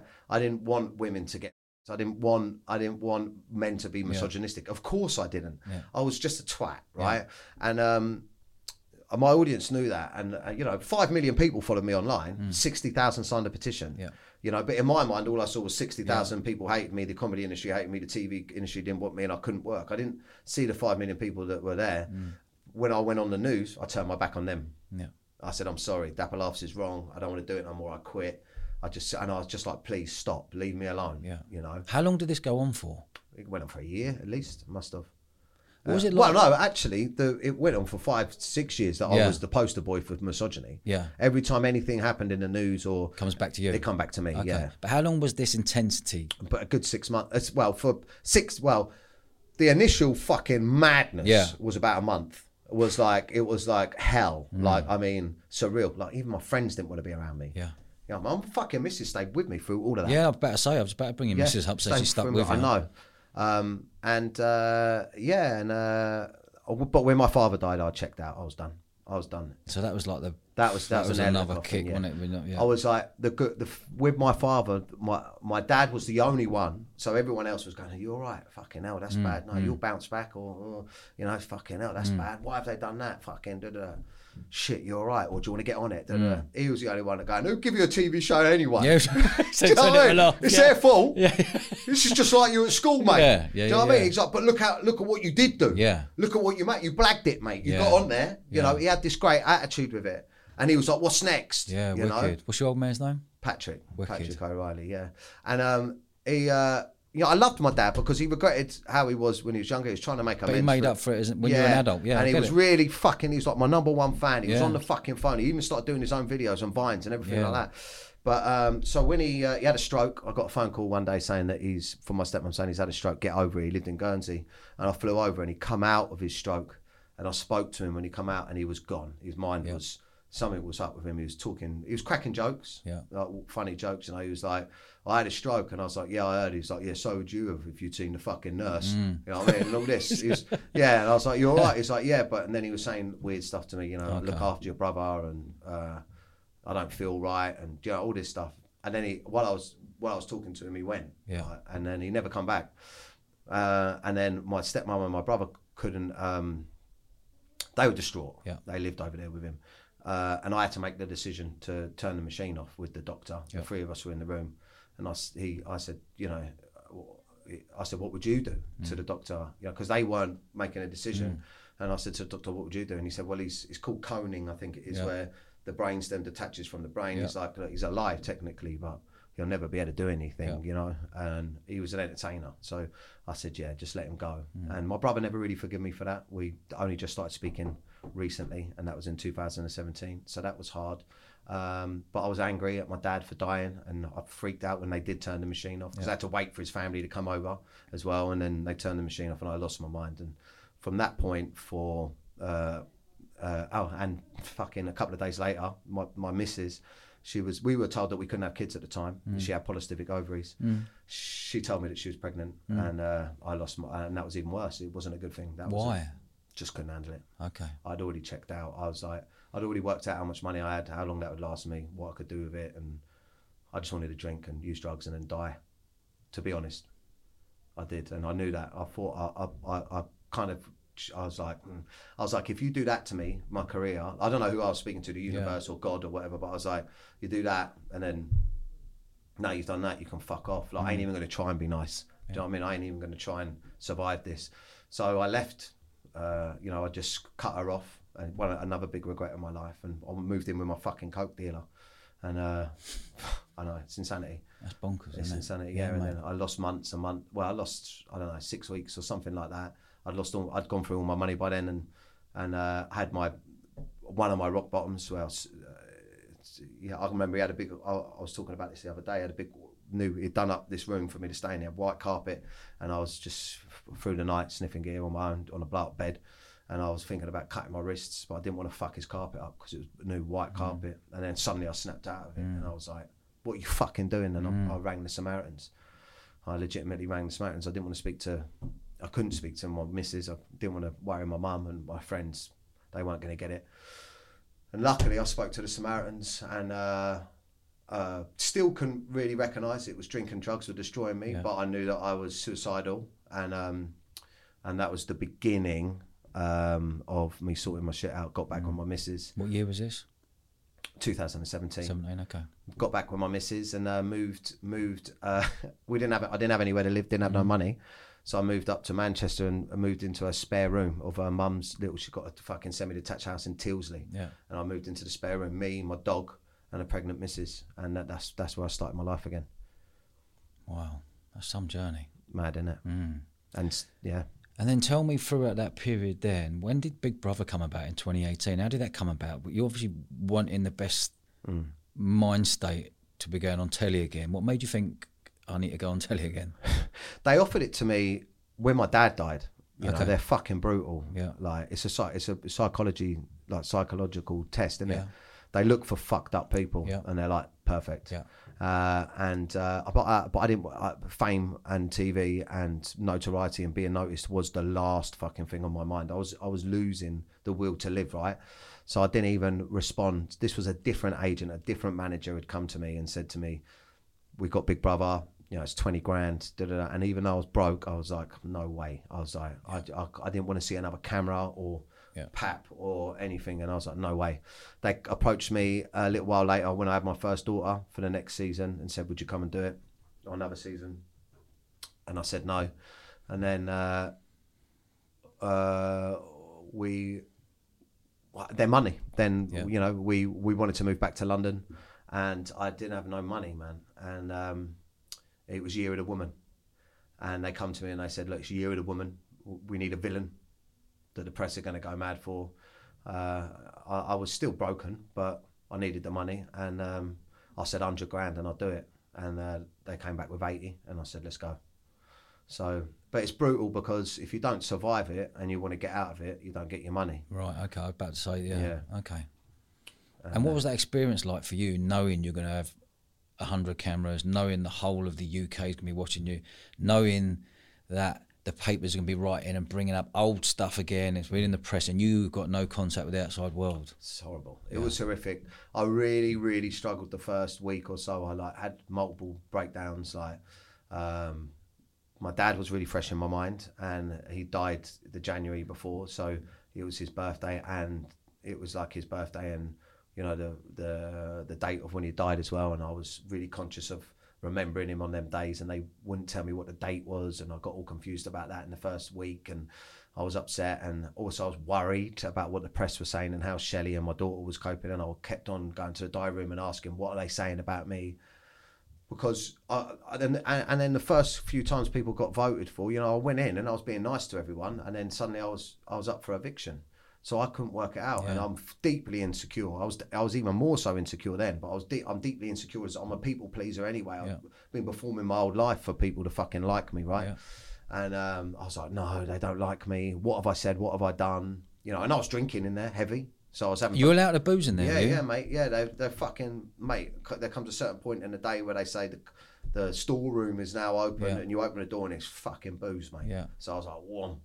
You know, just escaping. So fuck knows what I was doing the night before, and then I was waking up and I was like, fuck. Mate. And then they were putting me up for eviction, and the doors were opening, and they were reading out my name, and they were Daniel, and it's like, boo. I was like, fuck, mate. No. So I was like, and I'll tell you how I got through it the first week or so. I was getting put up for eviction all the time, but I was just naughty. I was still being naughty. I was saying silly things and funny things. I was just being myself, right? I'm a bit of a twat, you know what I mean? If I think something's funny, I say it. So that was kind of rubbing some people up the wrong way. And I just slowly, it's like sobriety, but in a different way. I slowly just had to sit with that rejection from the housemates or whatever and ride through it. But I was doing laps of the garden with my dad in my mind. I was going out to the garden. It's like when you cage an animal, right? And it goes mental. I was going out, and even Big Brother was calling me up going, are you all right? You know, with noticing certain behaviour. And I'm like, yeah, I'm just walking with my dad, man. I need to clear my head. And I was walking and I was talking to my father in my mind as I was walking around, and that was getting me through some days. And then something clicked where I started to relax, and I just sort of said, just be yourself. And the second week was a bit easier. Then I stopped getting put up for eviction, and then I made it more or less to the end, and then sort of I came out to fucking cheers and applause. Brilliant. So I think what it done for me, giving you the confidence that people like you. Yeah, and what it done for me was it showed the nation. I mean, there's still people out there that are going to hate me. They always are. But it showed the nation that I wasn't malice. I was just a twat. Yeah. Do you know what I mean? So 2018, you came out. That brought your profile back again. When you come out, how are you looked at by the media? How are you looked at by other comedians? How are you looked at by people in the population here in the UK? It's not as big as you think it is, Big Brother. No. You know, it was like a dying program. Yeah. So it's not that big a deal. I came out and it was like, all right, he's done Big Brother. What did it do for your profile? Nothing. It was like, you can still fuck off. We ain't giving him a TV show. Do you know what I mean? Yeah, okay. It's like I'm not, it wasn't even like I'm back. It was like I just come out. I've done Loose Women as well. Straight away they said they want you on Loose Women. So I went on, I thought I'll show face. That's the worst thing that I could go on Loose Women. I went on, show face. I was like, yeah, you know, I've done that and I've done this, but on me. And it kind of just, I think it just kind of set the thing that like, he ain't going nowhere. Yeah. You know, you haven't got rid of him. And that was it. It was then it was like, but then I was ready to graft again. I come back, I was like, right, let's go. I'm back to work. So how are you thinking about earning a £1 note when you come out there? Business outside of, I was like, how can I monetize the following? How can it was straight up business for me for then. I was like, I kind of thought maybe the comedy was over, because when I was doing comedy, I was still getting a lot of negativity. There was still it was hard to do comedy and see fucking pro rape. All the comments below. Okay, for years it was like that. Okay. Now, if you go on my Instagram, it's all positive. Yeah. I mean, you get the occasional twat, but back then it was all negative, and you get the occasional positivity. Okay. And so I was like, that's hard. So I just basically what I did, mate, it's not rocket science. Was my demographic was mainly men, and there's certain products and things that men consume. Yeah. And there's certain businesses out there that would regularly come to me to promote, and I started saying no to the promotion and trying to negotiate small percentages of their company and their businesses. Yeah. And I got a few deals like that, and I helped build a couple of brands that blew up, and still retain some of it now. Some of them said no, so I started my own brands and my own products, you know. Give me an example of what you said. I was selling through lockdown, for instance. I was selling beer, Laughs beer. Yeah. It was ironically fucked me through lockdown. I was just I'm promoting. Do you know what I mean? If I could have sold cocaine, fuck me. But yeah, like anything you think of, all the different industries that men consume: sex, gambling, fucking alcohol, or you know, I've got a nightclub. Yeah. Where's the club? That's in Clapham. I'm turning it into a comedy club now. Clapham My Street, or Clapham Junction? Clapham North. Clapham North, is it? I used to live there. Yeah, did you? Do you know the railway arches? Yeah. Yeah, one of them. Is it there? Is it? Okay. Yeah. But, you know, morally, anything to do with addiction, I've sold or dropped or stopped. Like the beer, I just stopped it. Yeah. Made great money from it. And loads of other little things, loads of other like apps and bits and bobs. But I created a lot of my own businesses as well. I created my own sort of things and events and all stuff like that, but I managed to make a lot of money, mate. Good for you. Yeah. Yeah. What was the point when you said, we spoke about it earlier, it was a year ago, you're going, right, I am stopping booze, I'm stopping drugs, I want to be the best dad I can be and the best husband I can be. Yeah. And that was 12 months ago. How many years you've been smashing the backside out of it in total, do you reckon, until you said, right, I am stopping for life now? I'd probably. How old are you today? I'm 39, and I probably started hitting it really hard when I was in Cyprus. I had never stopped. What age? 20? 21, 20, 20. So what's that, 19 years? So you've had a good 20-year stint, haven't you? Every weekend. Yeah. Every weekend. I'd find it. But that weekend and then creep into a Thursday, or you want to celebrate a Tuesday because something happened. I was fucked. And if you're out there doing it now, just at the weekends, you've got to remember, by the time you recover, you're straight back on it. And people, you know, I thought I was bipolar. I suffered with anxiety and depression. Yeah. But that had nothing to do with my drinking. Yeah. I was like, my drinking's my life, right? Yeah. I go and enjoy myself with my mates. But why have I got anxiety all the time? Why have I got depression? The anxiety was... Give me an example of anxiety. Like waking up with worry and not knowing why. You know, waking up with worry and not knowing why, or having moments in the day where you're nervous and worried, but not knowing why, right? Okay. But now I know what it is. It's withdrawal from alcohol. Yeah. It's withdrawal symptoms from alcohol and cocaine. And also, what I've learned through my sobriety is when you smash the granny out of your dopamine receptors all weekend, cocaine, like, if you have one sip of beer, you get dopamine, right? You have a whole pint, you get more dopamine, right? The body releases dopamine. It's like you sway that way with the dopamine, and then you've got to sway back, right? And your normal go-to feeling will not be your baseline, will not be happiness, right? How I feel now in life, I'm like, feels weird. I'm like wandering around going, fucking hell, this is weird. I'm just happy in general. Yeah. But I was never like that, because when your body is depleted of your fucking serotonin and your dopamine and you've got alcohol running through your brains and drugs, guilt, fear, everything, the whole lot, But what that guilt, fear and anxiety and depression is, right, is because you're not at baseline, you're lower than it. Yeah. Everything's depleted. You're naturally in a state of like depression, naturally, because of all the chemicals and stuff like that. Your brain is going, what's the fucking problem? What's the threat? What's the threat? Where's the fucking tiger? Where's the fucking dinosaur? Whatever what it used to be, Where's the threat? Where's the threat? And you're like worried, but you don't, that's anxiety. You don't know why. You take away the drink and the drugs, mate. You're like you wake up in the morning, and if you had exercise like I do, I wake up in the morning, get my exercise. I'm like, whoa, amazing feeling, isn't it? Whoa, I'm like, and then my baseline is just happiness. Yeah, but the key to it is training. Yeah, the training's the key, and the food. Yeah, I mean, you cut out the drink and drugs. Yeah. I mean, it's shit at first, but if you can get through a few months, it becomes good. You get through like 6 months, it becomes better. 7, 8 months, you start going, fuck me, it's amazing. You get to a year and you're like, mate, I'd want to tell everyone about it. That's why I'm one of them sober fucking influencers now, because I want to tell everyone about it. It's the best. Yeah. And the best thing about it is you swap guilt and shame for pride, right? Yeah. People see you, like you said, people go, fuck me, you look fresh, fucking hell. Yeah. You're right. Lovely feeling, right? When someone tells you that. Or your wife, and this, cried my eyes out the first time my wife said it to me, I'm proud of you. Yeah, amazing. I cried my eyes out. And she doesn't even, and she's like, I'm taking you out for dinner on Saturday for, the only bad thing about hitting a year sober is how'd you celebrate? Do you know what I mean? Yeah, that is a good one. I'm like, what are we doing? Do you want to get a bag in, babe? No. Bed by 9. Yeah. Fair play, mate. And moving forwards from after 2022, you've been clean this year. Tell me about your life and how it's improved so much, and the world you're in right now and the tours you're doing and what you've got coming up. I feel like I've just got value now. You know, I feel like I'm here talking to you. I've got something to say. Yeah. Do you know what I mean? Instead of just trying to be funny and trying to manipulate my audience into, you know, loving me and whatever. Do you know what I mean? Or social media in general. I feel like I've got a genuine something positive. So I love that. I think anyone out there that's going through something hard or has been through something hard, the best thing you can take of it is once you survive it or you get out of it or you find a way to cope with it, because I've got to remember that I could pick up a drink and it could all go fucking west. You know, it's constant work, but I have something to offer. So yeah, just keep spreading that message, and I just feel like it's just good, man. I'll just like serenity, just peace, you know, no drama.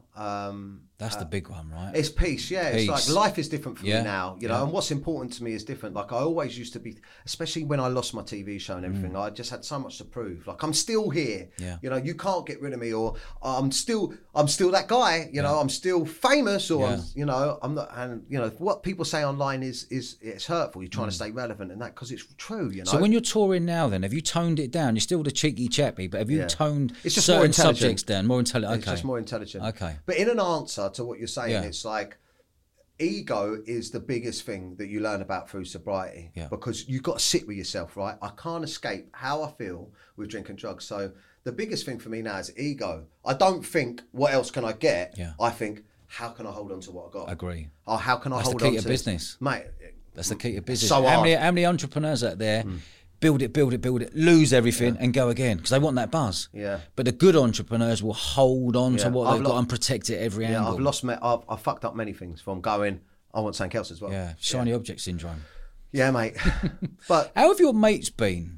That's a How are your mates been? We're all on WhatsApp groups with 15, 20, 30 lads bouncing, piss take, da-da-da-da. How have they been towards you knowing you're now clean? Because some people will take it in a way of going, the boring bastard, what's he doing that for? And some people will be jealous that you are clean and happy and got sobriety in your life and everything's calm and peaceful, where maybe their life isn't. How's it been for you? Well, the truth is that we have friends we have sesh friends, right? And my oldest friends from when I was like at school, all close friends, we all drank and used drugs together, and it's kind of like, unfortunately, one of the only things that we've kind of got in common. So getting on it. So my friendship, my day-to-day conversations in regards to who I talk to and who my day-to-day friends are has changed completely. You know, I'm not saying they're not my friends.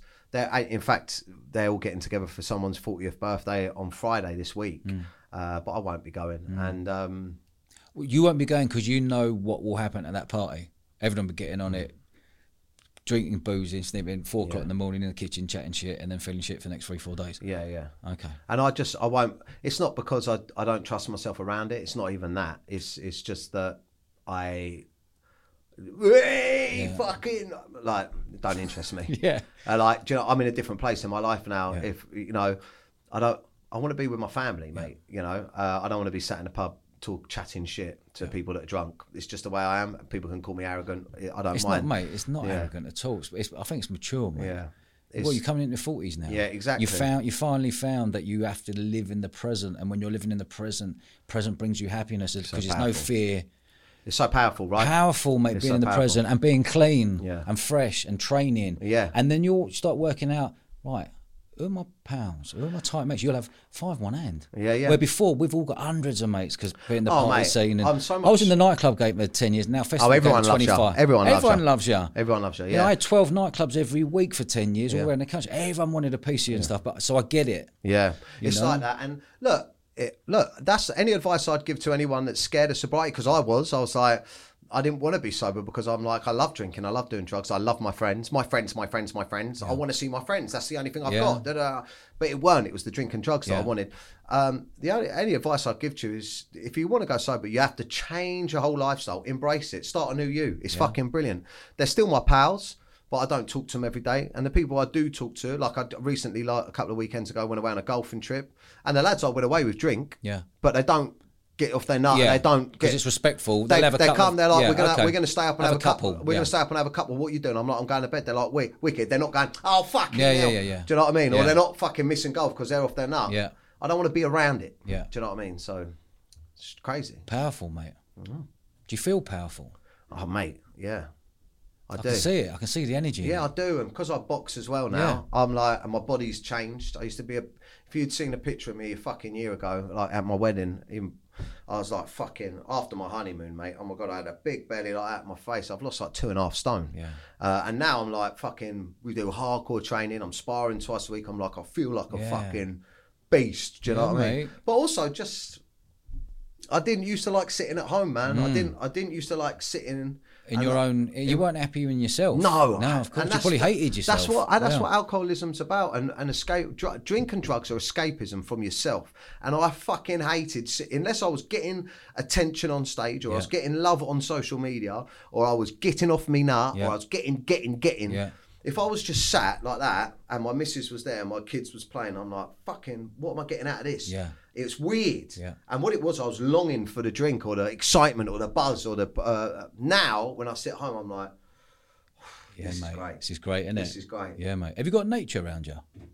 No, yeah. I mean, I'm in Surrey, so there's Surrey, old boy. There's a few trees. I'm on a golf course as well.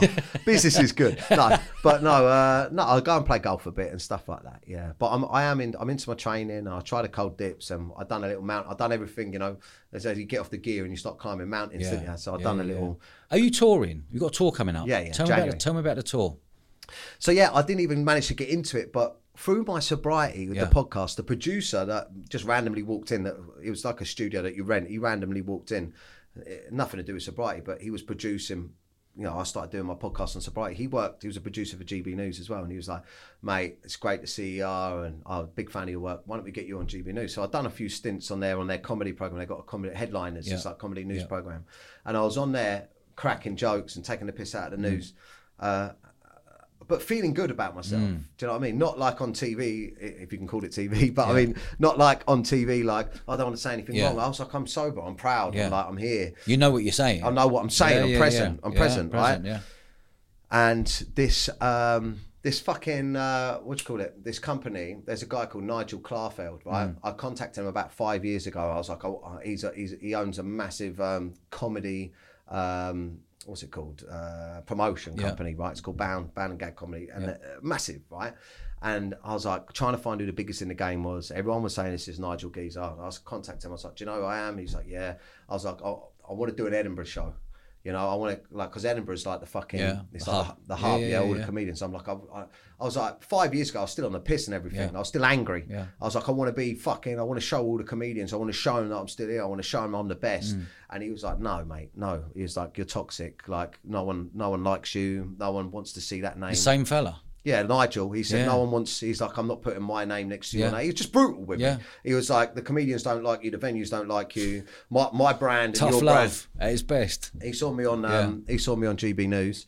He'd done a bit of research, watched the podcast, and got in touch with me. And he's like, mate, what a story! Brilliant. Like, what a journey, what a story. He was like, how'd you feel about doing a tour? And I was like, he was like, listen, it's going to be hard. I've personally got to go to I've got a relationship with every venue in the country. I've personally got to go around and see who will work with you. But if you're up for it, I'll back you. I believe it's your time. You deserve it. You know, I believe 10 years is long enough. You know, you're not a bad person. And he had this massive speech on the phone. He said, come meet me. I sat down with him and I just could see it in his eyes. He was like, you deserve it. And, you know, he's just like, wicked. You know, and this is what he was like, this is what comedy's about for me, you know, and I believe you're a talent as well. Yeah. You know, that's the main thing. What's his full name, surname? Nigel Clarfeld.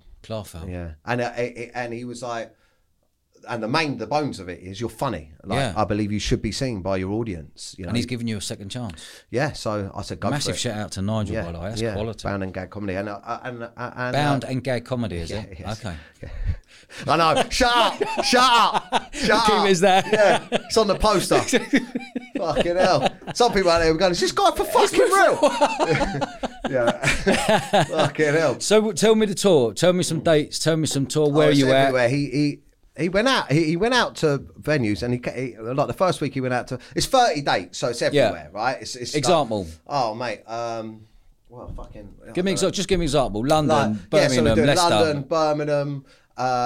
We're doing the Wirral. We got like Bury St Edmunds. Okay, just 30 towns and cities. 30 towns and cities, like Plymouth. Yeah, okay. We've sold out about 5 or 6 dates. You coming to Bournemouth? I'm not sure. I'll have to. We sold over 10,000 tickets already. Good for you. Yeah, but funny enough, when he started going out to the venues, I was really anxious. You know, waiting to see they're going to come back and say yes or no. And he come back and he's like, yeah, so and so's yes, so and so's yes, so and so's yes, so and so's yes.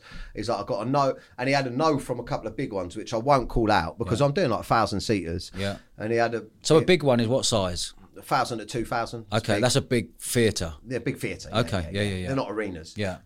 Next year. Yeah. A year after. But and he was like a dog with a bone. So once he had some lined up, he was going back to the ones that were saying no. They're all and he's going, they're doing it. And also you've got fucking so-and-so coming that done this. Yeah. You know, other comedians, you know, like there's one in America, I can't remember what his name is, but he was wanking himself off in front of girls in bedrooms. He's a big American comedian.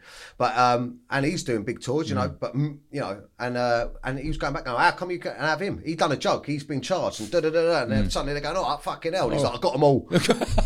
And I'm like, brilliant. But obviously he's making money out of it. Of course. But I mean, that's what I needed. I needed someone to back me. You need someone to believe you. Yeah. Believe in you. And now, because I'm selling them out, now the industry is like, oh, right, so he's back. He's back. He's back. And now people are like, and also cancel culture has kind of done a bit of a U-turn where people are like, because now you've got people getting cancelled for fucking real shit. Yeah. Real shit. You know, I won't name any names, but in the thing, now people going back going, well, he only said that. And he said a cut, yeah. Do you know what I mean? So, and it's a bit like, you know, 10 years ago, he wasn't a twat. So. How would you be nervous on that tour to think, what's going to come out my mouth? Or are you like, well, because I'm clean, I've got no booze inside me, I've got no gear inside me, I'm present. I'm older, I'm more mature. I think I'm going to be funnier, but I know there's a level. No, I'm nervous. You'll know, okay. I'm always nervous because there's some things that are going on in the world now that, right or wrong, you just can't have an opinion on. Yeah. You know what I mean?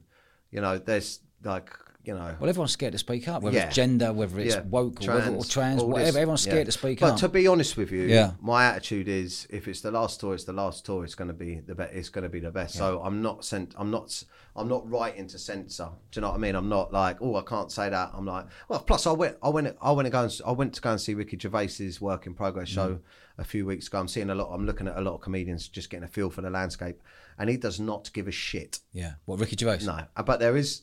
You could say he's too big to cancel. Yeah.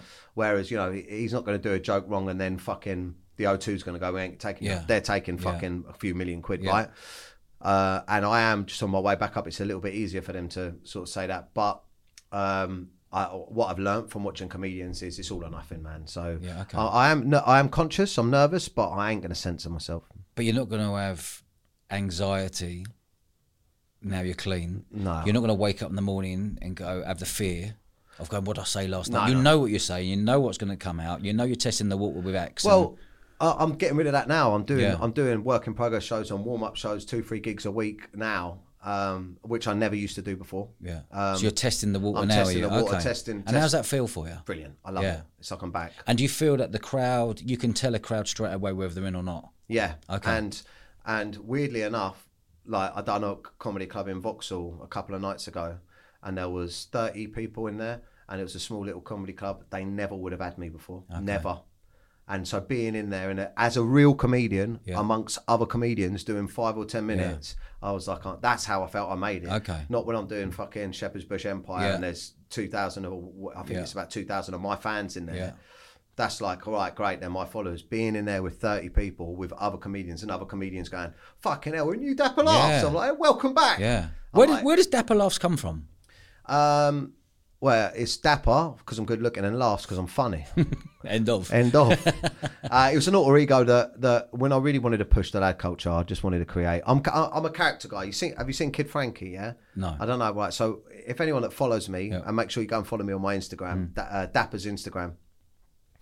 Like Lee Evans, I'm a character. Yeah. I'm a character performer, right? So I create many characters, and Dapper Laughs was just the most famous one. I've also got like Kid Frankie, he's a little kid that sells sweets like he's a drug dealer. I've got like the I have seen that. Is that Kid Frank? Is it? That's Okay, me, yeah. And the Sesh Gremlin, he wears like a cone on his head. He's like, "Hello, you little sausage." Yeah. The Sesh Gremlin's my addiction, and like I don't do them at the moment because I'm not sure how I feel about them. Yeah. But I used to do them every Friday, where I'd do them with my missus, where she'd be like baking a cake or something with some flour, Yeah. and I'd be like, "Oh, all right, babe," and she's like, "Yeah, it's Friday." And as soon as she says it's Friday, I'm like, and then he comes up and he's like, "Hello, you little sausage. Are you ready to get on the bugle?" And I'm like, "Whoa!" And it's like, "That isn't flour. That's cocaine." And in one of the videos, he's like, "Sprinkle it on your missus' tits and try and sniff it off. She'll love it. She will." And then the camera cuts back to me, and I'm going, no, man. She's just like looking at me, and I end up sprinkling it on her bangers and trying to do a line and get slapped.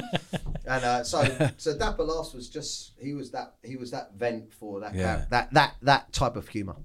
Dan, I've absolutely That's loved been this brilliant, episode, mate. Yeah, that's been good, hasn't it? Yeah, mate. And do you know what? I just want to say I'm really happy because I've been doing a lot of podcasts recently, and they've all been about sort of the depressing stuff and addiction, and this has been a right laugh, man. It reminds me that I'm a funny cunt. You are. Oh, can I say that? I think the old T-bombs have been getting Oh yeah, beeped out. beep it. But for those of you at home, you know what I'm talking. Yeah. Okay.